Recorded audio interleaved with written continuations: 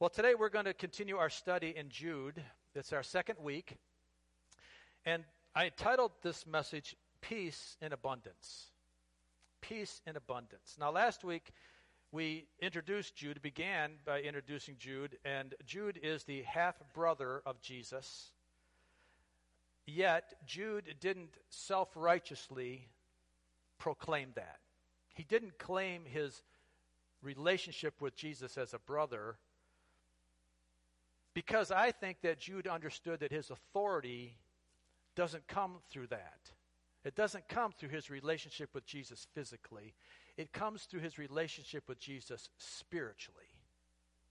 Just like our relationship, just like our authority comes through the spiritual relationship with Jesus. So rather than identifying himself as a brother of Christ, he said, I'm a brother of James, who also is a half-brother of Christ. But then he says the thing that is profound. He says that he is a servant of Christ Jesus. Not a brother, but a servant. In other words, he declared himself to be a bondservant of Jesus Christ. And that is where he gets his authority. That is where he gets his power to operate the way he needs to operate as an apostle, and gives him the authority to write a letter that would be considered scripture because of his relationship to Jesus Christ through the Holy Spirit as a bondservant. And so Jude wrote a letter, and Jude wrote a letter with his purpose changed. He initially was going to write a letter, he says in the verse 3, which we're not there yet, but he was going to write it to talk about the salvation of God, and I'm sure he was going to say a bunch of great things about God's salvation, but the Lord interrupted him and said, no, Jude, I want you to write about something more pressing. I want you to write about false teachers and the false prophets that were going into the churches of that day. Very similar to the letter of 2 Peter that we've been studying about for the past few weeks. So we're going to find out that Jude is going to get really down and dirty. He's going to really talk later in this book about what God feels, how God feels about false teaching. But before we get to that point, Jude gives us some really good, solid, comforting encouragement. So we'll talk about that. But today, let me just start off by saying this, that peace in the middle of the storm is possible only if one has relationship with He who is greater than a storm. Peace in the middle of the storm is possible only if one has a relationship with He who is greater than the storm. Stand with me as we read our text today, if you would. Jude chapter 1. Jude verses 1 through 2. There is no chapter 2. Jude, it's awkward to say. It's Jude 1 and 2. He says, Jude, a servant of Jesus Christ and a brother of James, to those who have been called, who are loved in God the Father and kept for Jesus Christ. Verse 2, mercy, peace, and love be yours in abundance. Let's pray. Father, help us to know what that means today. Help us to glean from your word what it means to have mercy, peace, and love in abundance. I pray, Lord, that you would just open our hearts and open our minds. In Jesus' name, amen. Amen. Thank you. You may be seated. So we don't really have a clear audience here as to who Jude is writing to. He's not writing to a particular church, but we know that he's writing to believers because he says to those who have been called. To those who have been called is in a general sense, because God calls all people. If God had his way, he would have all people come to a saving revelation of who Jesus Christ is. But not all people answer the call. So Jude is writing to those that have been called and to those that have answered the call, that have a relationship with God. And we've said it numerous times that it's the power of choice. Our choice is so powerful that unless we choose to answer the call with an affirmative yes, then we may be called, but we're not included because of our choice. And we're going to find out why this is so important as we go through this. Because it's the power of choice. Listen, this is so important. It's the power of our choice that either enables God to work on our behalf or prevents God from doing what he wants to do in our life. God is not going to barge in and take over your life.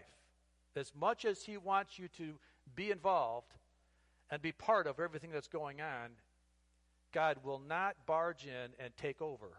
We have to voluntarily become a bondservant to Christ, just like James did, just like Jude did, and just like Peter did, just like Paul did, like all the apostles. They voluntarily gave their life over to Christ so that Christ would have the authority to do the work in them that he wanted to do. Just like what Jim Bierce said this morning about this little light of mine. It's not our light shining out into the world. It's the light of Christ shining out into the world. It's because we've allowed that to happen. We can put a lid on it, can't we? We can light that little flame and put it under a bushel. Yeah, we can. But that doesn't accomplish anything, does it? So if we read again verse 2, it says, to those who have been called are loved by God, the Father, and are kept for Jesus Christ. I like the way the New King James says it. It says, to those who are called, sanctified by God the Father, and preserved in Christ Jesus. I like that terminology. Sanctification is a big word that sounds very spiritual, doesn't it? To be sanctified, it sounds like, oh, you're a real spiritual person. But you know what it really means? It means to be set apart. Very simple. You're set apart by God so that you can be preserved by Jesus. Sanctification is a process of being set apart, and so that we can have the preservation power of Jesus Christ work in us. And that comes through the grace of God. This is the same grace that saved us initially. But now this grace not only saved us, but it changes us from within so that we change our desires. So that our desires are no longer to please myself and to live in the world, but this grace that saved us grows within us to the point that it changes us so that we're different people. It changes our desires.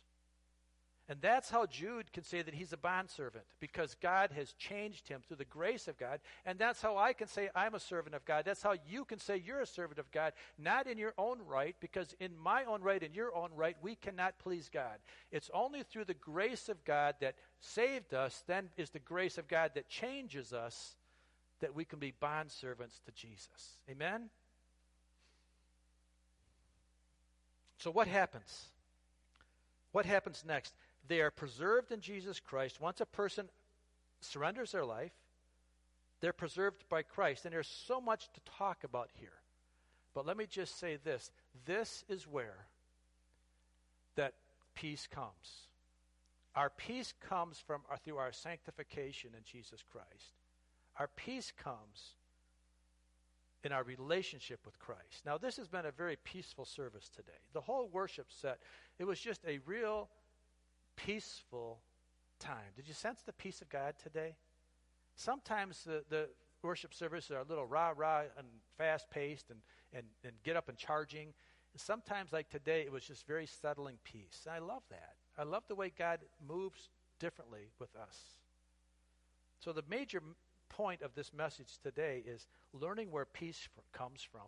And when I understand where peace comes from, then we can live in the world that Jude was describing. In a world of false teachers, in a world of false messages sent all around us, a world that is wildly spinning out of control, and we can live in that world with peace. I love that. Now, the world offers a sense of peace. The world offers its own form of peace. The world is longing for peace. Do you know that? I mean, no one likes to live in an unpeaceful state. Everybody wants peace. The world is grasping at many other sources of peace. But let me just tell you, it's impossible to have peace outside of having a relationship. Let me define that. A growing relationship with God, who's the creator of peace. It's impossible to have peace that lasts without God. Now, we know that God created the world in perfect peace, and we'll talk about that a little bit more. But that peace that the world is seeking does not come through a temporary place. It comes only through a growing, an actively growing relationship with Jesus Christ. So when we look at verse 2, it says, mercy, peace, and love be yours in abundance. What is Jude talking about? He identifies mercy, peace, and love as being something that can come to us in abundance. Not sparingly, but abundance. All three of these, mercy, love, and peace, come to us through a relationship with Christ. That's the only place they come from. And it's important that we have a growing relationship with Christ, because what grows and what increases becomes dominant in our life. This is not a one-time relationship with Jesus that our peace comes from. It comes from what is maintained and protected and grown. That's where our peace comes from. It's not that I accepted Jesus when I was 12 years old and I'm 62 and I've been living my life like a hellion and I should have peace. No, peace doesn't come from a one-time experience. It comes from a growing relationship, a relationship that's protected, a relationship that is managed well. The New King James Version says that mercy and peace comes to you in abundance and multiplied. This is from the Greek word translated from, that's translated plethono, and it means to be multiplied. That's what abundance means. It means to be multiplied. And the King James Version says it this way: mercy, peace, and love be multiplied to you. Be multiplied. So with that multiplying effect of mercy, love, and peace, this is what sets us apart. This is part of the sanctification process so that we can then be preserved by Christ Jesus in a world that is so seemingly anti-Christ, anti-Jesus. Are you interested in that? Does that make sense? Does that tweak your interest at all? The Bible defines peace as shalom. Shalom in Hebrew. And this is far more than just an absence of war or conflict or stress, things that we normally associate peace with. It was a common phrase that the Jewish people would greet each other with on a regular basis. Shalom, peace be with you, brother, sister. That was just the way that they would greet each other. But what this phrase really means is that this is a positive presence of harmony, of wholeness, of good purpose, well-being, and a big word called contentment in all areas of our life. It's hard sometimes to be contented, isn't it? The American dream says get more, gain more power, more money, more authority. And with that comes a lack of shalom. With that comes a lack of God's peace because we're driving for more. And I'm not saying having more is bad. I'm not saying that. I'm just saying that if it becomes our motivation, if it becomes our heart, then you have a hard time. You'll struggle with peace because we always want more. As I just said earlier, that God created a world in a state of peace. And after God created the world and everything in it, when he was finished creating it, Genesis 1:31 says that God looked over all he had made and he said that it was what? Very good. Not just good, but very good. Now the word shalom isn't mentioned here, but can't you just see that's what God is saying? Is that God was at peace with what he created? It was perfect. God was peaceful with it.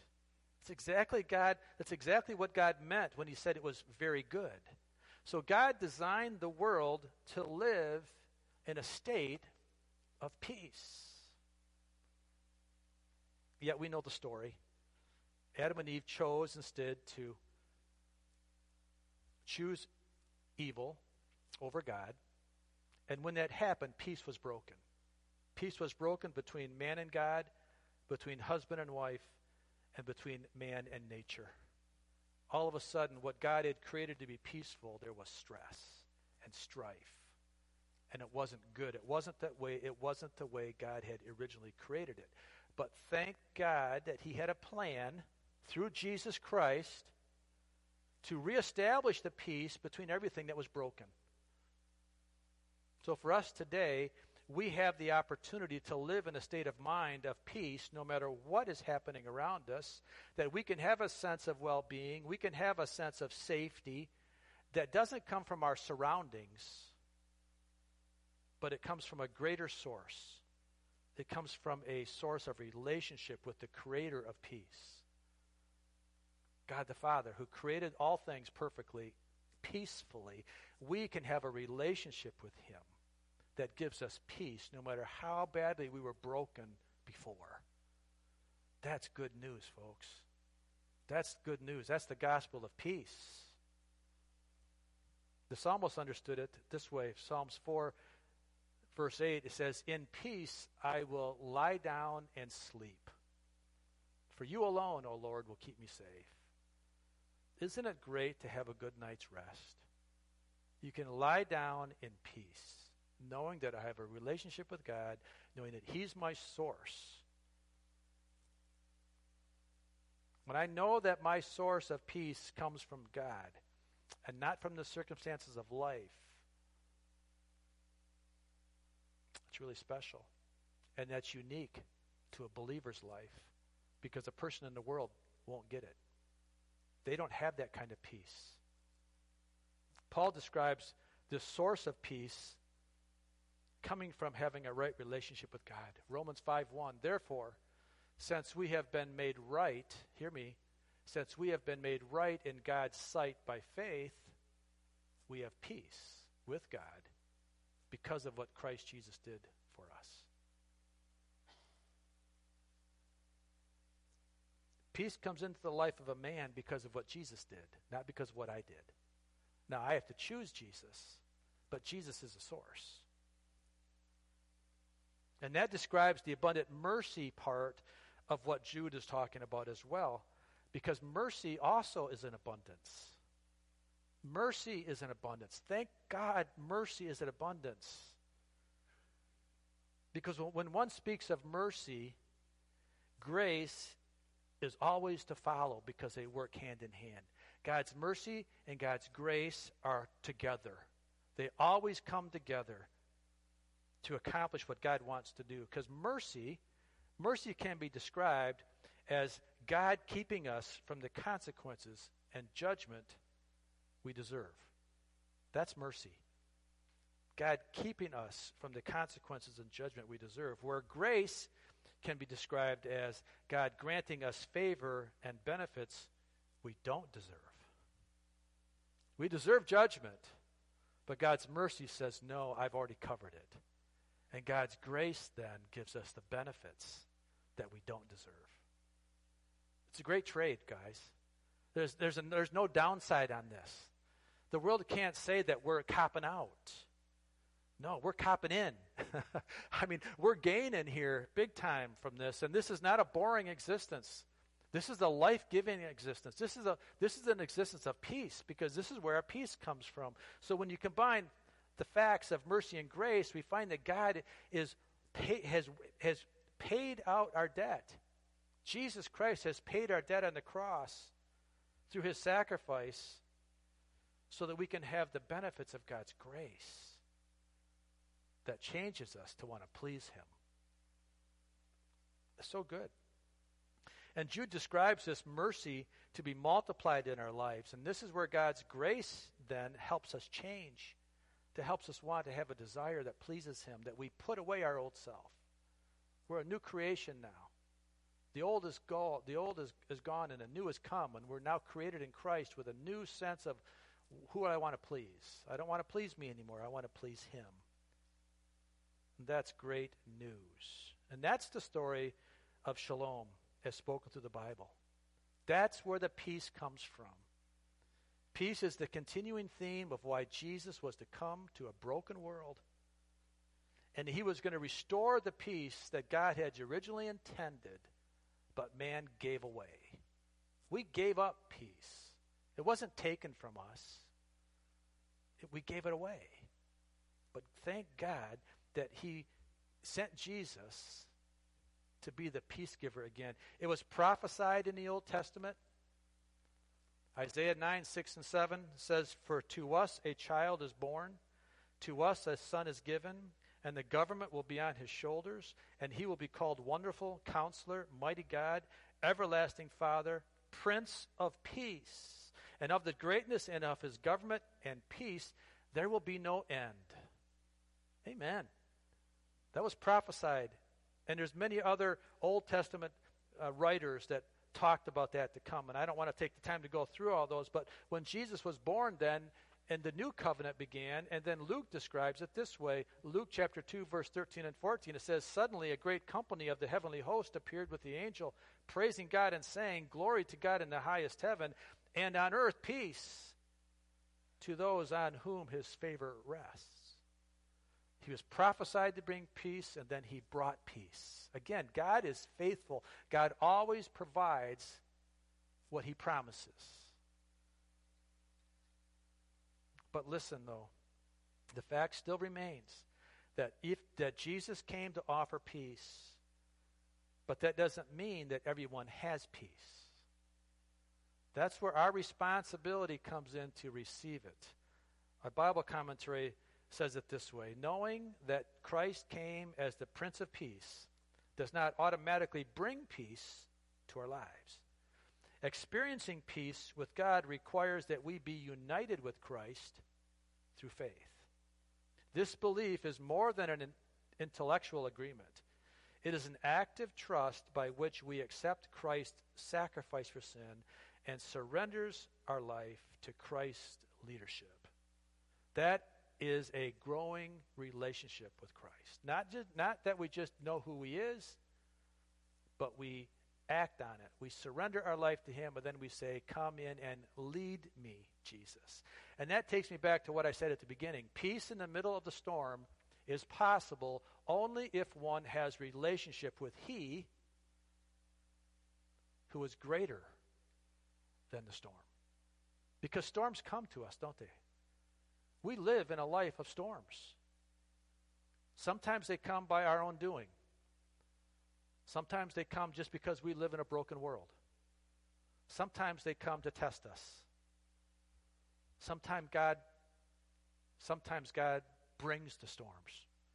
And I can say it in confidence, knowing that he brings the storms so that he teaches me how to get through the storms. If God brings a storm in my life, he doesn't do it ever to destroy me. He does it to make me stronger. You know, when Jesus set out the disciples on the boat across the sea, and Jesus stayed behind and prayed, you don't think Jesus knew the storm was coming? You don't think he knew the guys were going to get in the middle of the lake and a big storm was going to come up and they were going to panic? You don't think Jesus knew that? He knew it, and he still sent them out so he could walk on the water, so he could say, "Peace, be still." And he could prove to them that he is greater than the storm. And when I have relationship with that kind of a person, when I have relationship with that kind of a God, then I can live in confidence knowing that my God is greater than the storm that he allows me to go through. And he's doing it for a reason.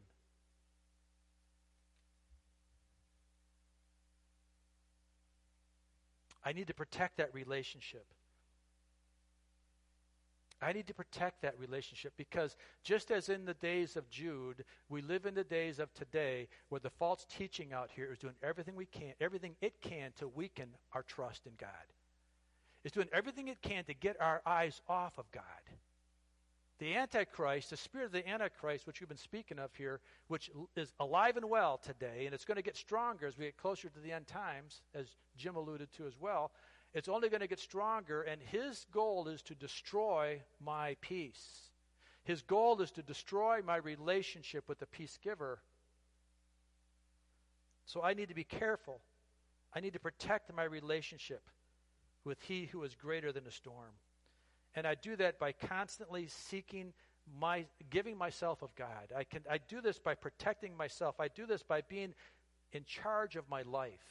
You know, as we talked before about, we can take control of our life through our nutrition, through our vitamins, through things of that nature. Nobody can do that for me. I have to do it myself. I have to protect my relationship with God for myself. I can't do it for you. I can't do it for my wife. I can't do it for my children. I pray for them, but I pray, God, will you give them the strength? Holy Spirit, I pray, I intercede that you would have the authority, Holy Spirit, to move into my family's life to protect it. But they have to do it for themselves. So how do we do this? 2 Timothy 2:22, it gives us some really good instructions. Run from anything that stimulates youthful lusts. Instead, pursue righteous living, faithfulness, love, and peace. Enjoy the companionship of those who call on the Lord with pure hearts.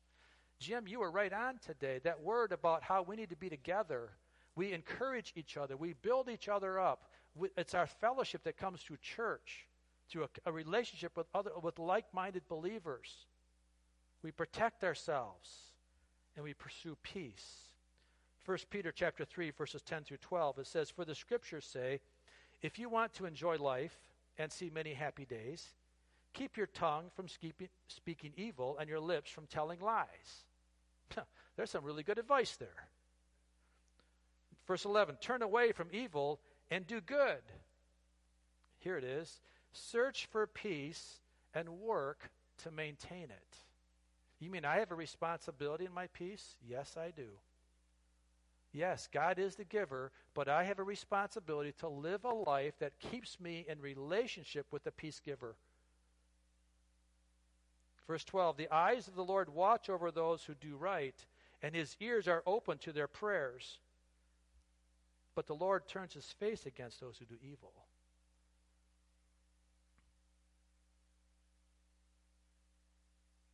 It doesn't make sense, guys, just common sense-wise. It doesn't make sense. If I'm living to please my own desires that I know are against Christ, how in the world can I have peace with him?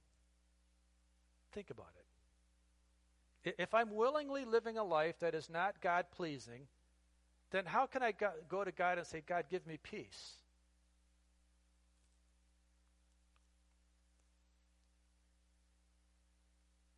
God's faithful to restore peace in the midst of the storm, as we do everything we can to maintain our relationship with him. There is an if here. There is an if. If I do what God asked me to do, he will be my peace giver. But if I decide to walk out on my own, then I'm on my own. You know what? Peter had to get out on the right side of the boat. If Peter would have got off on the other side of the boat, he would have sunk. But when he saw Jesus walking on the water, Peter got on the side of the boat that Jesus was on. And he walked on the water until he saw the waves, and then he panicked. But if he would have gotten on the other side thinking, "God, I can walk in the water by myself. I don't need you, Jesus, to walk in the water," what would have happened? Do you think he ever would have taken one successful step? Probably not. So why should we? Why should I be able to take a successful step on the seas of my storm if I'm not trusting Jesus as my Savior? If I'm living life the way I want to live, thinking that God is going to be all merciful to me because I'm something special, good luck with that. But God's faithful. He's faithful to restore peace in the midst of the storm if we do all that we can to keep our hearts focused on him and then let him handle calming the storm. Then give him the authority to do it. And you know something? His timing is always perfect. You may be thinking, "God, when is the storm going to end? When am I going to get through this, God? When are you going to finally deliver me from it?" Well, let me just tell you that his timing is always perfect. He knows exactly when it's time to relieve you of the storm. But in the meantime, be faithful. In the meantime, pursue that relationship with him. Don't give up. Don't turn the other way, because his timing is always perfect. Philippians chapter 4, verses 4 through 9. Rejoice in the Lord always. I will say it again, rejoice. Let your gentleness be evident to all. The Lord is near. Do not be anxious about anything, but in every situation, by prayer and petition, with thanksgiving, present your request to God. In verse 7, and the peace of God, which transcends all understanding, will guard your hearts and your minds in Christ Jesus. Verse 8, finally, brothers and sisters, whatever is true, whatever is noble, whatever is right, whatever is pure, whatever is lovely, whatever is admirable, if anything is excellent or praiseworthy, think about them. I mean, put your mind to the good things that God wants you to put your mind to. In verse 9, whatever you have learned or heard or received from me or seen in me, put it into practice. Put it into practice. That means we have a responsibility to put things into practice. We have to do what we have to do to maintain the peace. We have to do what we have to do to maintain the relationship. And then finally he says, and the God of peace, the God of what? The God of turmoil, the God of questions, the God of doubt, the God of uncertainty, the God of no hope. No. And the God of peace will be with you.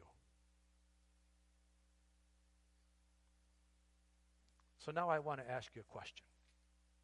And I want to ask you a hard question. Do you have peace?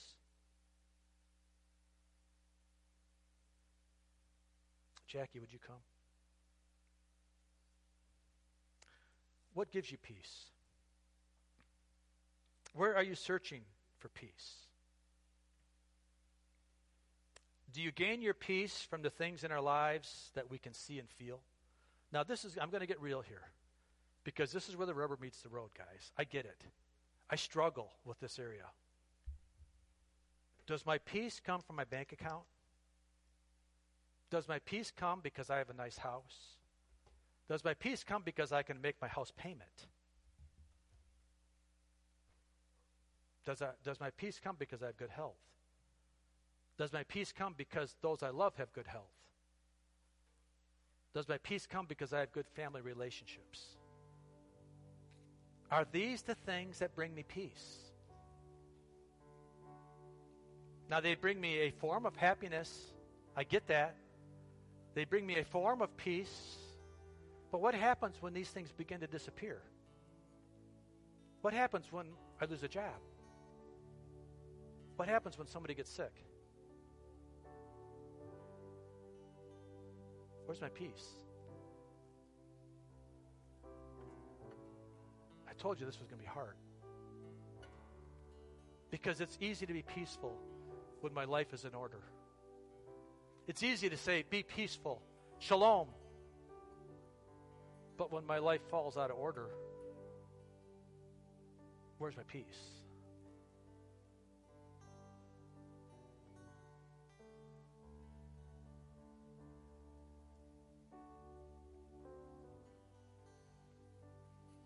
Jesus says some things to us that might help us. Matthew chapter 6, verses 19 through 21. Jesus says, these are Jesus' words. Do not store up for yourself treasures on earth, where moths and vermin destroy, and where thieves break in and steal. But store up for yourself treasures in heaven, where moths and vermin do not destroy, and where thieves do not break in and steal. Verse 21. For where your treasure is, there your heart will be also.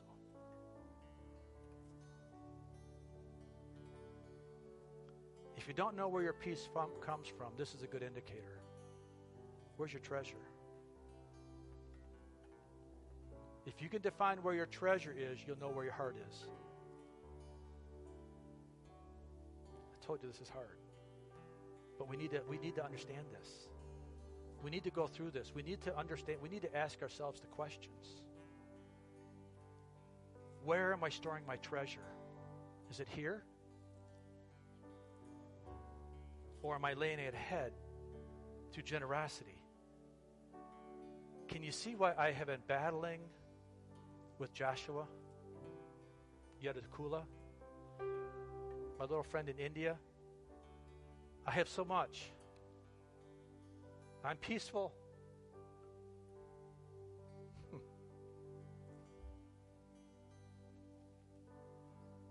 Where's my trust? Where's my faith? Where does my peace come from? Jesus continues in that same chapter of chapter 6 of Matthew, beginning at verse 25, and then skipping to 32.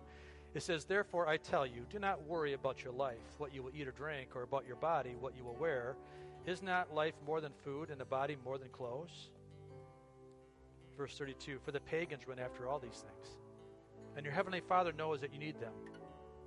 See, he knows our needs. Let me speak for myself.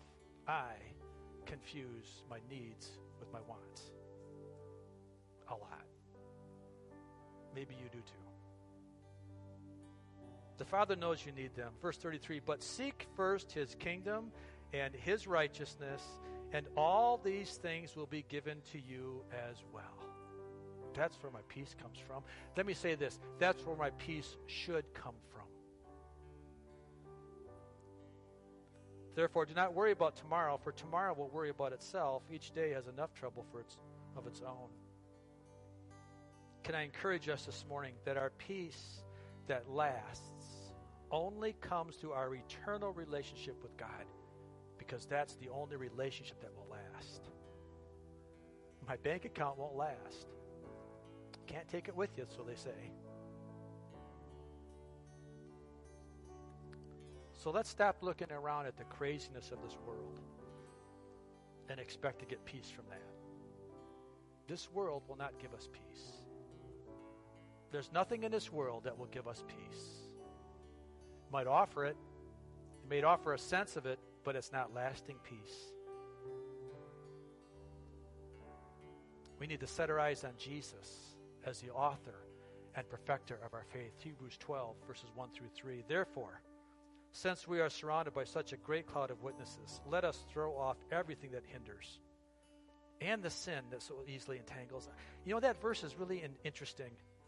Let us throw off everything that hinders and the sin. You mean things can hinder me that aren't sinful? Absolutely. My peace in my bank account can hinder me, though it's not sinful. My peace, because I'm healthy, can hinder me, though it's not sinful. And what the writer of Hebrews is saying, let us throw off everything that hinders and the sin that so easily entangles, and let us run with perseverance the race marked out for us. We don't like perseverance. We want it right now. I don't want to have to think about later. I want it right now, God. I don't want to have to persevere through this. Just answer me. Just give me the question. Just give me what I want. Come on. Isn't that American way? Isn't that what we think? And when we don't get it, we panic? Where's our peace?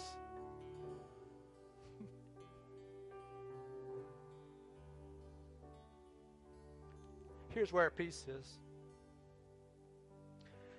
Fixing our eyes on Jesus, the author and perfecter of faith.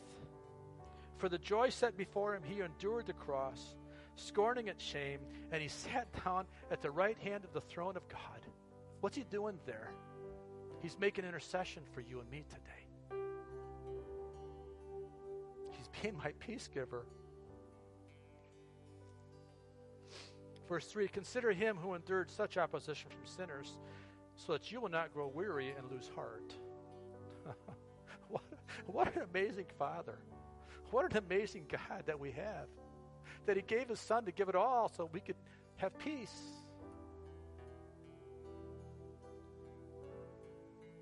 So let me ask you this morning, for you here and for those that may be listening, do you want peace? Do you want peace? Maybe you're struggling with this. Well, you can have peace, but it doesn't come from the world. It doesn't come from anything the world offers. It only comes through a relationship with Jesus Christ. A growing relationship with Jesus Christ. Not a relationship that you had yesterday, but a relationship that you have today. It doesn't mean you're perfect. It means you're forgiven. It means you've repented. It means you take the mistakes of yesterday and you put them under the blood of Jesus one more time and say, Jesus, please forgive me. I repent of my sin. And please, God, let your grace increase in me so that I don't go back and repeat that thing that I failed in yesterday. Please, grace, change me. Give me a new desire. Give me a new heart. Give me a heart that wants to please you. That's what mercy is. That's what grace is, that in abundance. Multiplied grace and mercy says, God, I don't want to do anything that would displease you ever again. That's a growing relationship with Christ. And when I have that, I have peace in the storm because I have a relationship with He who is greater than the storm.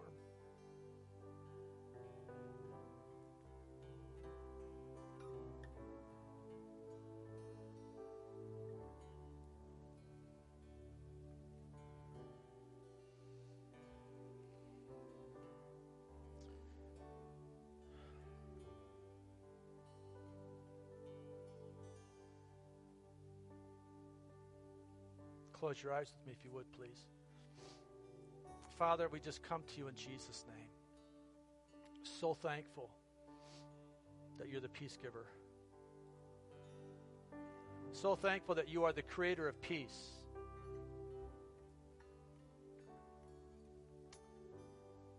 Lord, many times I've walked away from you. I haven't done evil things necessarily. But I've walked away from you because I didn't trust you, because I didn't listen to you, because I committed the sin of omission. I heard your voice, but I didn't do what you said. I heard your voice to pray, to give, but I was too fearful because I didn't trust you as my provider. Please forgive me, Jesus. Please forgive me. Help me to know that my source truly is you and you alone. And help me give me the power, the strength, the courage to step out of the boat as Peter did, toward you, not away from you. On the right side of the boat, help me to keep my eyes focused on you, the author and perfecter of my faith.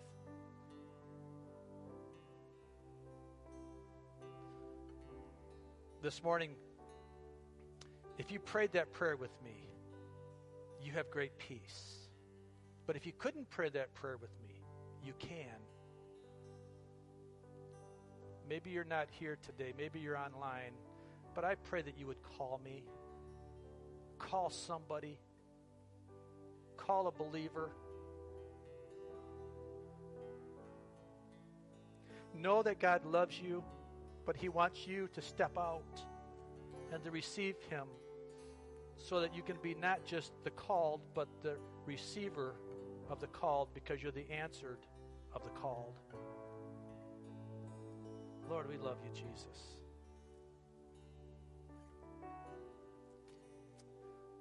Amen. Amen. Jackie and Tom, would you lead us in that song that you're playing, please? When peace like a river attendeth my way,